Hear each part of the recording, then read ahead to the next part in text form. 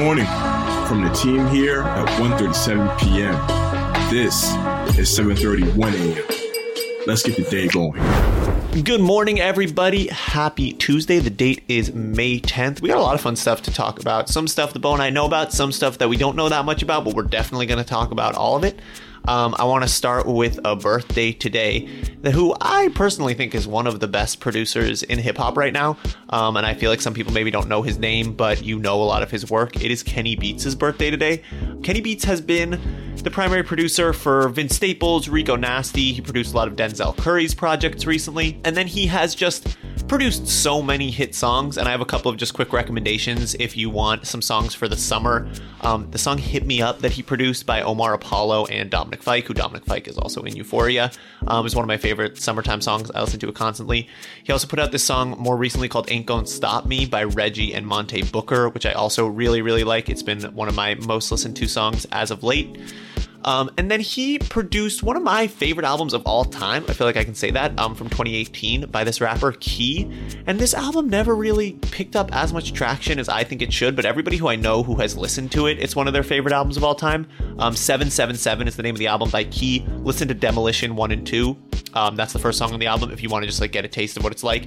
It's I just described it to Bo as it's a really great like windows down summertime hip hop album. And then also Kenny Beats does something amazing also that I love, his YouTube show The Cave, where he'll bring in one of these artists and with no prep, they haven't prepped any lyrics, he hasn't prepped a beat, and he'll work with them to just create a song.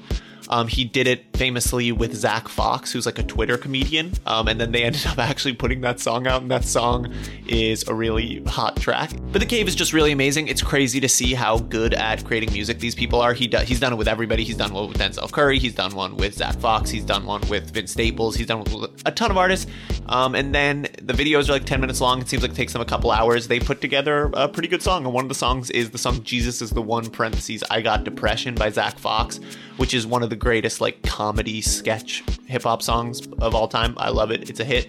But if you want to watch The Cave, check it out. That's one of my favorite like pieces of content around it. It's just so fun. Charlie, it feels like maybe 3 weeks ago now, you and I were talking about the FM album by Vince Staples, which I kind of said is like the reason I'm a Vince Staples fan. And that song, or that album, was a total summer, windows down, driving down the 101. And it's just funny that you mentioned it, because I had to look up Kenny Beats' like discography. Honestly, once you mentioned that we were going to include it in the show, I was like, holy shit, FM? Like, that's generally one of my favorite albums of the last couple of years. So crazy that you said that. Yeah, I feel like people, that's the thing about producers, is sometimes people don't know their work. But what else is going on? Charlie, on Friday and Saturday of this week, you and I and Courtney Connect will be out in Los Angeles for the Green Street Cannabis Convention. It's a festival put on by Gary Vee. Juicy J will be there, lots of others. We will be creating content. I think we're also going to be recording a live show at 7:31 a.m. But we want to give some tickets for people to come on through. So if you are in Los Angeles, retweet 1:37 p.m.'s 7:31 a.m. link tweet from this morning. I'm going to quote tweet it. You can go to my like Twitter page, and I'll make it very, very clear.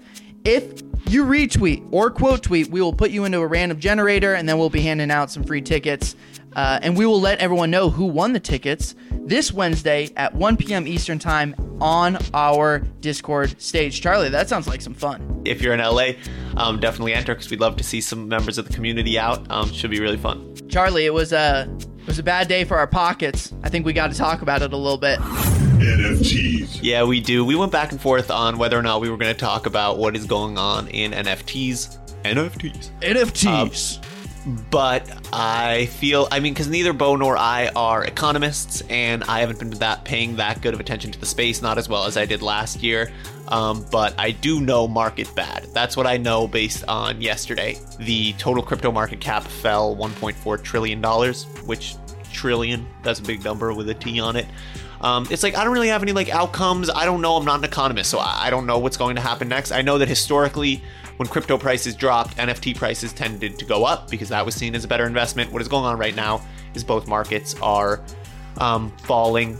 I don't really have any main takeaways. It's just kind of a bummer. Bo, any thoughts? Yeah, I think this is the day where this really tests your belief in Web3, right? Yeah. So if you are a Web3 diehard believer, true and true, you are going to justify a dip like today or yesterday by saying, this is normal. This is how we test what are good products, what are bad products. This lets us know what's going to last in the long term. So I think when you hear people who are deep in the NFT or deep in the crypto game, they're going to say, this is normal. It happens. Like, this has happened every year around this time, blah, blah, blah. Right. For people who are maybe more skeptical or hesitant, which is probably the vast majority, you're going to see it trending on Twitter. You're going to see it discussed in Discord pages because people are unsure about the legitimacy of it. So I think everything that you read, take with a grain of salt, right? Understand that a lot of these people are, heavily invested beyond even just like the financial dynamic. Like, these are people's careers now, which is different than what it was 10 years ago when we were having these conversations. Yeah, no, those are good points. I mean, I think for me also, as somebody who was following the space much more closely last year, cryptocurrency is going to stick around. So the way that I feel is the description of what you said at first, there are going to be corrections like this. I don't think that this is going to be the end of Ethereum or Bitcoin. I think that is very unlikely. And then as far as NFTs go, something that I've been saying for all of last year, even though I didn't say it as publicly, is I don't think that NFT PFP projects, the hype of last year, the monkey pictures, I don't know personally how well that's going to recover, but I do think that NFT technology, because I see a lot of people, mainstream people who are outside of NFTs being this is the end of NFTs. And it's yeah, it might be the end of it might be close to the end of that hype wave of NFTs, but the technology, I feel very, very confident that NFT technology is going to stick around. And we're going to use it for other purposes. It's going to be used in gaming. It's going to be used for more utility. So the market is definitely going to change. The landscape is going to change, but it's not all bad. And we're shooting the shit here. I think we've made it pretty clear. Do your own research. We don't know nothing. From my understanding, this is the end of bad NFTs. It's going to be interesting. It's a bummer. I'm bummed about that some of the things that I owned are worth less, but I don't think this is going to be the end of Web3. Web3 is obviously going to stick around. And so, Charlie, we got some gaming news from Elton. Can you break that down for us? Gaming. Of course, so EA just announced a new mobile Lord of the Rings game. Yesterday we found out that the next Lord of the Rings game is going to be a mobile RPG called Lord of the Rings Heroes of Middle-earth. I'm excited about this. I feel like there hasn't been a crazy mobile game that got the people going like Pokemon Go since Pokemon Go, and I don't know if there ever will be. But a mobile RPG, if they manage to put together a good one for Lord of the Rings, I feel like that could get the people going. They're referring to the upcoming game as a collectible role-playing game. A press release for the game had this to say: Lord of the Rings Heroes of Middle-earth will feature immersive storytelling, turn-based combat, deep collection systems, and a wide roster of characters from across the vast universe of The Lord of the Rings and The Hobbit. This emphasis on collectibles, speaking of Web3, sort of makes me think that we're going to maybe see sort of a blockchain emphasis at some point, maybe putting the collectibles on the blockchain rather than keeping them tied to the private ecosystem, but we'll see. Heroes of Middle-earth is going to go into limited regional beta testing this summer. Bo, we've got a bit of sports stuff to talk about. Let's start with what is going on in proper football. Sports. Yeah, let's do it, Char. So I think this news is unofficial, but what we do with this podcast is a lot of times provide maybe a little bit of commentary and information on the water cooler topics that are being had throughout workplaces in the country. And if you're talking to a proper football fan, they are certainly talking about this. Erling Haaland underwent his medical for Manchester City on Monday. He was cleared, he was approved, and it now looks like he will be transferring to Man City this week in a deal totaling about 250 million euros. As my finance inabilities are probably on display here, I believe that is less. That's it's definitely a lot. It's definitely a lot. And that's in a release clause, and then there's wages and agent fees as well. So just worth noting, Erling Haaland will be on the move to Manchester City. The deal's not official, but he did go through his medical, and all signs look to be a go in a really, really big transfer. Probably the biggest transfer that you will see this year. Charlie, let's debate it. Come on. Let's do it. Bring it on. All right. So the biggest news in the NBA was that yesterday they finally confirmed what a lot of people had anticipated, which is that Nikola Jokic, the Joker, I'm also from Colorado, so sort of a hometown hero, was named the 2021-22 NBA Kia MVP. And our sports writer, Jack Tiendana, who, if you've never read any of his stuff, go to our website, read it. He's, in my opinion, no disrespect to anybody else on the team, but the best writer we have on the team. He is such an incredible writer. But he tweeted that Nikola Jokic is the best player in the world. I do personally agree to a certain extent that he is the greatest player in the world. Bo, I know, disagrees. Bo, who do you think should have won the MVP this year? Charlie, you couldn't even get through saying that statement without smiling. There's no way you actually believe that Nikola Jokic is the best player in the world. I'm okay with him getting the MVP. I really am, because the most valuable player, it would be hard to argue against what Jokic went through this year, to not have Murray, to not have Porter. Nothing that I'm going to say is about Nikola Jokic.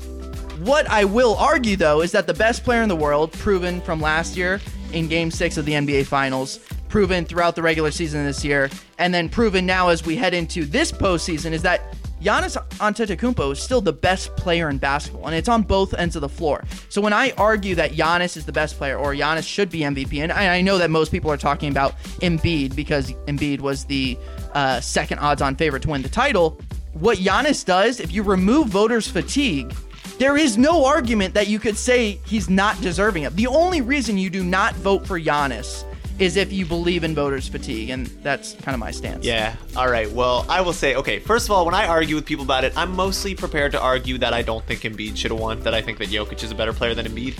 But then when I start arguing with Bo, he's like Giannis, and I forget about that guy, and I'm like, well, it is kind of hard to argue that it shouldn't have been Giannis, but I will try. And the way that I will argue that it couldn't be Giannis, or that it shouldn't be Giannis, I do agree, two-way player. It's so hard trying to argue this with you, because it turns out I also agree that Giannis is the best player in the world. But the argument that I can make for Jokic is that I think Jokic, distinctly among maybe every other superstar in the league, besides for maybe LeBron, he is a elite caliber player in every statistical category. So I took some notes before this, like, whereas a player like Jokic is 8th in assists per game, where Giannis is 18th, for example, and the 18th is still nothing to snuff at, but like 6th versus 18th. Embiid, for reference, is 46th. So to me, it's like Embiid is a better scorer than those two guys by a margin, but the margin between them in assists is insane. As far as steals, Jokic is 12th in steals, Giannis is 48th. Jokic is 2nd in the league for rebounding, Giannis was 6th. So all those things are to say, like, Giannis, of course, now when I look at the numbers, is elite in all of those categories as well. But I do think if you are to make an argument for Jokic being the best player in the world, defense, it's hard to argue that part. But if you are to make the argument, it's based on the fact that he is elite in more categories than the other players. He had to do everything for his team this year. So again, I just want to emphasize that when we have these MVP debates, it is not that Jokic failed to do something. It is not that Embiid failed to play in enough games, or Embiid failed to do this or that. It is just simply, who you believe was the best player, and that's why they should win. I hate the idea that I have to strip down Embiid's talents or resume in order to say that Giannis is the MVP, because that's bullshit, honestly. Like, Embiid was incredible this year. Jokic was incredible. Yeah. Something that I do think is interesting is that now this is the 4th year in a row that the MVP has been a European player. It was Giannis for 2 years in a row, and now it's Jokic for 2 years in a row. It's a growing global game. And with that, Bo, speaking of Giannis, what happened in the Bucks game last night? Okay, Charlie, we can talk about the Bucks versus the Celtics.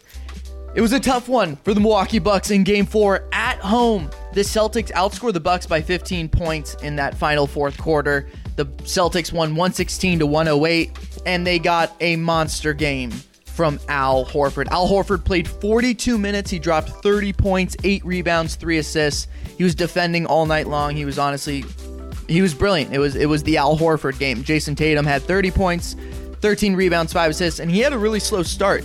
So for him to accumulate that, he had a really, really good second half. The Bucks probably have some looking in the mirror to do here. Giannis was certainly great, but he was gassed by the end of this game. And, I wonder if that's going to be an issue moving forward. The Celtics certainly are pushing the Bucks to the brink. This is a great series. The refs are what they are, but that's playoff basketball. I think both teams are getting the short end of the stick when it comes to the officiating. That'll be it for today's episode. For more details on these stories and more, head to 137pm.com or follow 137pm on all social media platforms. Hop into our Discord. We're going to be in there all week. We have Doctor Strange review on Wednesday at 3 Eastern Time. We have the 7:31 a.m. Discord Wednesday at 1 Eastern Time. That's where you go to chat with us, be part of the community. We will be back mañana As always, remember, stay curious.